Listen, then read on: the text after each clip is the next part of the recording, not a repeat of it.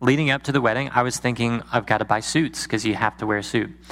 And if it were up to me, I would just wear a nice shirt and call it good. But she wanted me to wear a suit. So you have to wear a suit. And I went to Men's Warehouse and picked out a suit, and I liked it. And so I was prepared to buy it. And the guy told me, he's like, whoa, wait a second. Your dad already paid for this. I was like, what? No, he didn't say he was going to do that. He's like, no, really, he paid for it. So here I am trying to give money to buy my suit. And the guy says, no, I can't take your money. I'm satisfied. The suit's been paid for. It's yours. Take it. I can't accept your money. I'm fully paid. That's propitiation. My dad made propitiation for my suit. I'm wearing the suit pants right now. So the son makes satisfactory payment to the father. It's a payment in full. Okay? Now, look at this. Titus 3:5. He saved us not on the basis of deeds, which we have done in righteousness, but according to his mercy. So it's not based on what we do, but according to his mercy, by the washing of regeneration and renewing by the Holy Spirit. So the Holy Spirit washes and regenerates the believer. Regenerate is just a fancy word that means to make alive. It makes us alive again. There's a verse that I forgot to add to the slides. I meant to, but I didn't. So I'm going to turn real quick to John 16. You don't have to turn there. I'm just going to read it to you to see what else the Holy Spirit does. In John 16, Jesus refers to the Holy Spirit as the helper. And he says, I will send my helper, and the helper will not come to you, but I'll go and I'll send him to you. And verse 8 says, and he, referring to the Holy Spirit, when he comes, will convict the world concerning sin, righteousness, and judgment. And verse 9 says, concerning sin, because they do not believe in me. So the Holy Spirit has two ministries. The first is to convict the world of their unbelief, to show the world that they do not believe in the Savior and to convict them of that. Okay? So the Holy Spirit is convicting the entire world of their unbelief. But then, when they come to faith in Christ, the Holy Spirit washes and regenerates the believer. So if you've trusted Christ, that's your story. The Holy Spirit convicted you that Christ died and paid for your sin and that he rose again to conquer death. And when you believed, the Holy Spirit washed and regenerated you. He made you holy and he made you alive. Okay? So that's the ministry of the Holy Spirit. So when you put it together, notice a singular God cannot die and be alive at the same time. But the triune God can. The Father can send the Son. Singular God cannot be the creditor and the payer at the same time. He can't both say, pay up and I'm paying. Okay? He's singular. But our God can. The Father can accept the payment of the Son. And finally, singular God cannot demand satisfaction and satisfy at the same time. Okay? So singular God cannot save, even if he wanted to, but he doesn't want to. So the second thing is, how does God redeem? How does God redeem? This is the first thing. That's what we just finished. Okay, so the Father sends the Son, and the Son makes payment to the Father, and the Holy Spirit convicts the world of unbelief and regenerates the believer. So you have the entire Trinity involved in the work of redemption. You see that? So that's how God redeems. The second thing is, why? Why does God redeem? God redeems in love. It's a central attribute. It's part of his nature. Love is his character.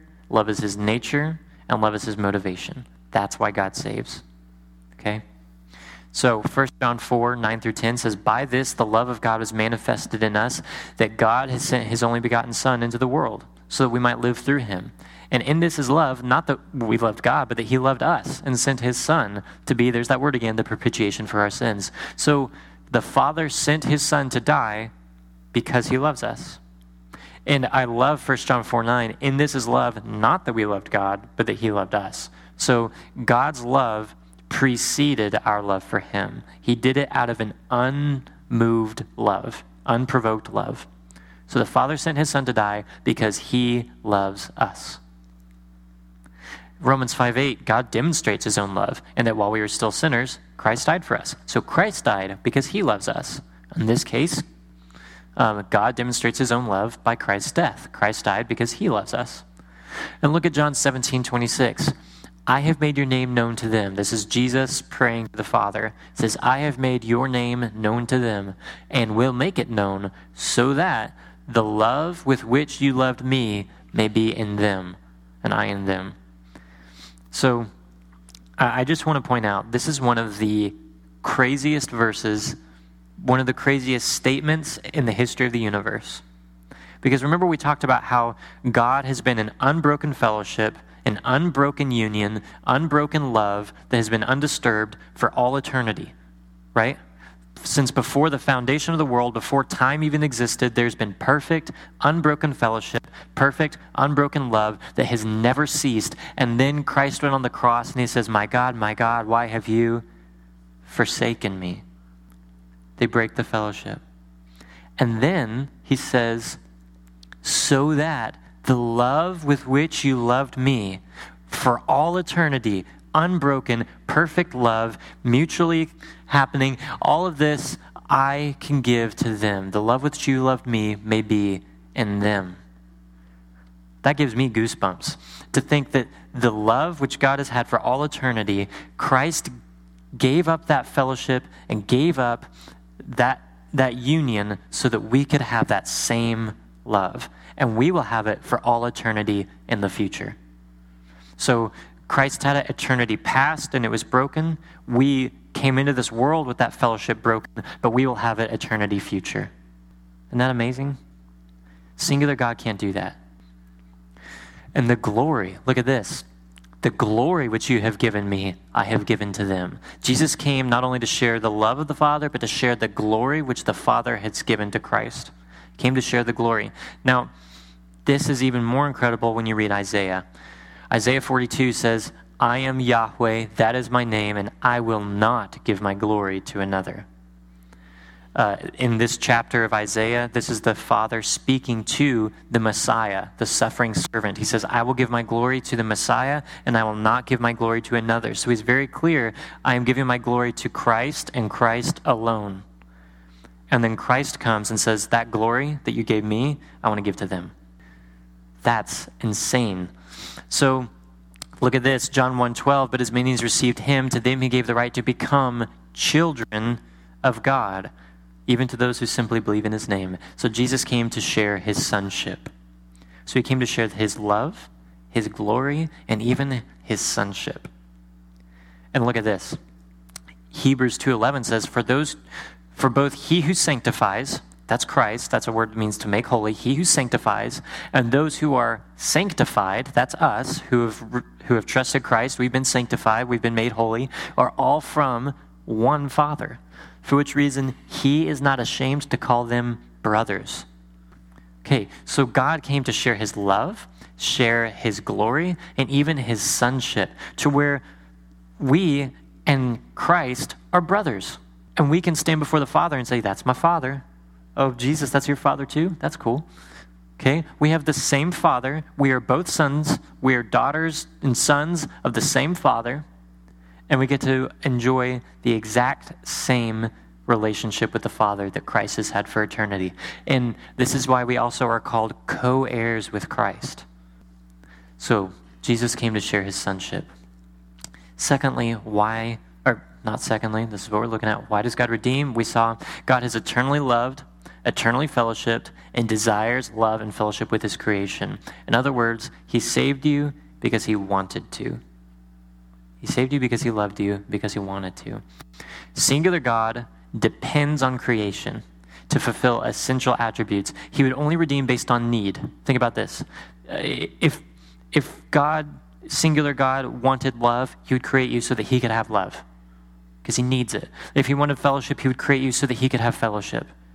It would be a selfish creation, and his salvation would never amount to the same love and fellowship which we receive as a free gift, because we would not be able to have the same kind of fellowship with that singular God that we get to have with the triune God.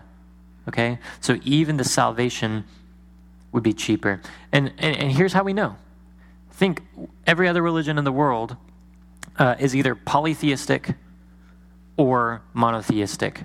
And if you take the monotheistic religions of the world, such as, let's just use Islam as an example, Allah is the God of Islam. He's a singular God. It actually says that he is too glorious to be bothered with a son. That comes from the Quran. And The promise of the Quran, the promise of Islam, is that if you live a really, really good life and keep the 5 pillars and do the best you can, then maybe singular God will let you into a place called paradise. How many of you guys would like to go to paradise? Sounds pretty nice, right? Paradise. Except paradise, let me tell you what paradise is in Islam. Paradise is eternity separated from God. That's what we call hell. God does not condescend to his creation in Islam. And why would he? Love isn't his nature. Fellowship is not his nature. Okay? So God says, okay, you've done maybe more good than bad. I'll let you be in this place, but I'm certainly not talking to you because I'm too good for that. That's singular God. At best, singular God would desire community and love because he lacks it. He would redeem us because he needs us. But for Yahweh, it is by his grace and mercy alone, and it is an outflowing of his very nature and character. Salvation makes sense when you have a triune God, because of course he would. That's his nature. That's his character. He's loving. He's communal. That's who he is. So we've seen God's character and nature. We've seen salvation. Now we're on to the final step, man's nature and God's image. The Trinity affects our nature as created beings in the image of God. So, we're going to see 3 things. This slide has 2. I promise it's 3. We're going to see man's nature and God's image with respect to creation, the fall, and the third thing, which isn't up there, is our restoration. So creation, fall, restoration. So let's look at creation. Genesis 1:26 and 27, we already looked at this verse, but let's look at it again. Then God said, let us make man in our image according to our likeness. And let them rule over the fish of the sea and over the birds of the sky and over the cattle and over all the earth and over every creeping thing that creeps on the earth. And God created man in his own image. In the image of God, he created him male and female. So we are made in his image. Not just male, not just female, but male and female in his image. Okay? In Genesis 2:18, then the Lord God said, it is not good for the man to be alone, so I'll make him a helper. So we are made for fellowship. We're made in his image. We're made for fellowship. And then Genesis 2:24, he says, for this reason a man shall leave his father and mother, be joined to his wife, and they shall become one flesh. So we are made for love, and we are made for unity. We're made to have a wife or a husband. We're made to be joined together as one flesh. So we're made for love and we're made for unity. Okay? Now, look at this. We are made in his image and we're made for fellowship, for love, and for unity. Notice that these reflect God's character and nature. That God is love and God is communal and God is one. All at the same time. So our very nature, the things that we take for granted, that we desire love and we desire unity and we desire fellowship and community, that those things are reflections of the very nature of our triune God, without whom we wouldn't be that way. So man in the image of singular God is individualistic and doesn't need community. Think, if you were made in the image of a singular God, why would you be made to desire community? Why would you be made for friendship? If you were made in the image of singular God, you might have potential for some type of love, but only the needy, dependent, self-seeking love that motivated singular God to create in the first place, right? If singular God creates, it's because he desperately desires some sort of love from his creation. He's dependent and needy, self-seeking from his creation. That's the only kind of love that we could acquire if we were made in that image. And yet, what's the image of love that the triune God has? The preeminent, preceding love that comes from God that says, as 1 John 4:9 said, not that we love God, but that he loved us and he gave himself up for us. That's the image of love that we're made in. The self-sacrificing love, not the self-seeking. So there's the third point. Creation, fall, restoration. Let's look at the fall. Let's look at the fall. So it's easy to say, yeah, we were made in God's image, but then we fell. But look at this. This is right after the flood. Okay, so Noah and his wife Sarah and his family, they get into the ark with the 2x2, and God flooded the earth because it was completely rampant with sin, and he said, I'm done with this, I'm flooding the earth. But they come out of the ark, and then God says, whoever sheds man's blood, by his blood shall he be shed, for in the image of God he made man. That's profound, because God reaffirms after not just the fall, but after the flood, that we are still made in his image. We still bear his image even after all that. So the image of God remains in us, and as it's fun to say, the image has been defaced, but not erased. So you'll remember that because it rhymes. So the image of God has been defaced, but not erased. Okay, it's still there, but it's corrupted. That's why we are made to love, but we love selfishly. That's why we're made for community, but sometimes we desperately seek community in sinful ways. Like if I gossip, then maybe they'll like me. Or if I laugh at that joke, maybe they'll like me. So we have a corrupted form of the image of God, but that does not mean that the image is gone. It's just corrupted. In Acts 2:42, New Testament, they were continually devoting themselves to the apostles' teaching and to fellowship and to the breaking of bread and to prayer. After the fall, we are still made for fellowship. And let's look at restoration. This is just really cool to me. So we're made in the image of God. The image has been defaced, but not erased. And look at this promise. For those whom he foreknew, he also predestined to be conformed to the image of his Son, so that he would be the firstborn among many brethren. God has predestined that all who have trusted Christ will be conformed to the image of his Son. So you were made in God's image, but you fell. And then one day, that image will be restored fully, completely. God has already predestined that if anyone in here has trusted Christ as Savior, he has promised that you will be fully conformed, fully restored to the image of Almighty God. So it doesn't have to be the way it is now. So we have this cycle of creation, then fall, then restoration. Okay? Only Triune God will do that. So we've seen that God's character and nature, salvation, and our very nature in God's image are all affected by the fact that God is triune. Okay? So we've seen that God's character and nature, God is love and God is communal. And those two things are only true because God is triune. Only true because God is triune. We've seen that salvation happens, God redeems in Trinity, and God redeems in love. That's how he redeems, and that's why he redeems. He redeems you. He's able to because he's triune, because the Father can send the Son, and the Son can pay to the Father, and the Spirit can convict and regenerate.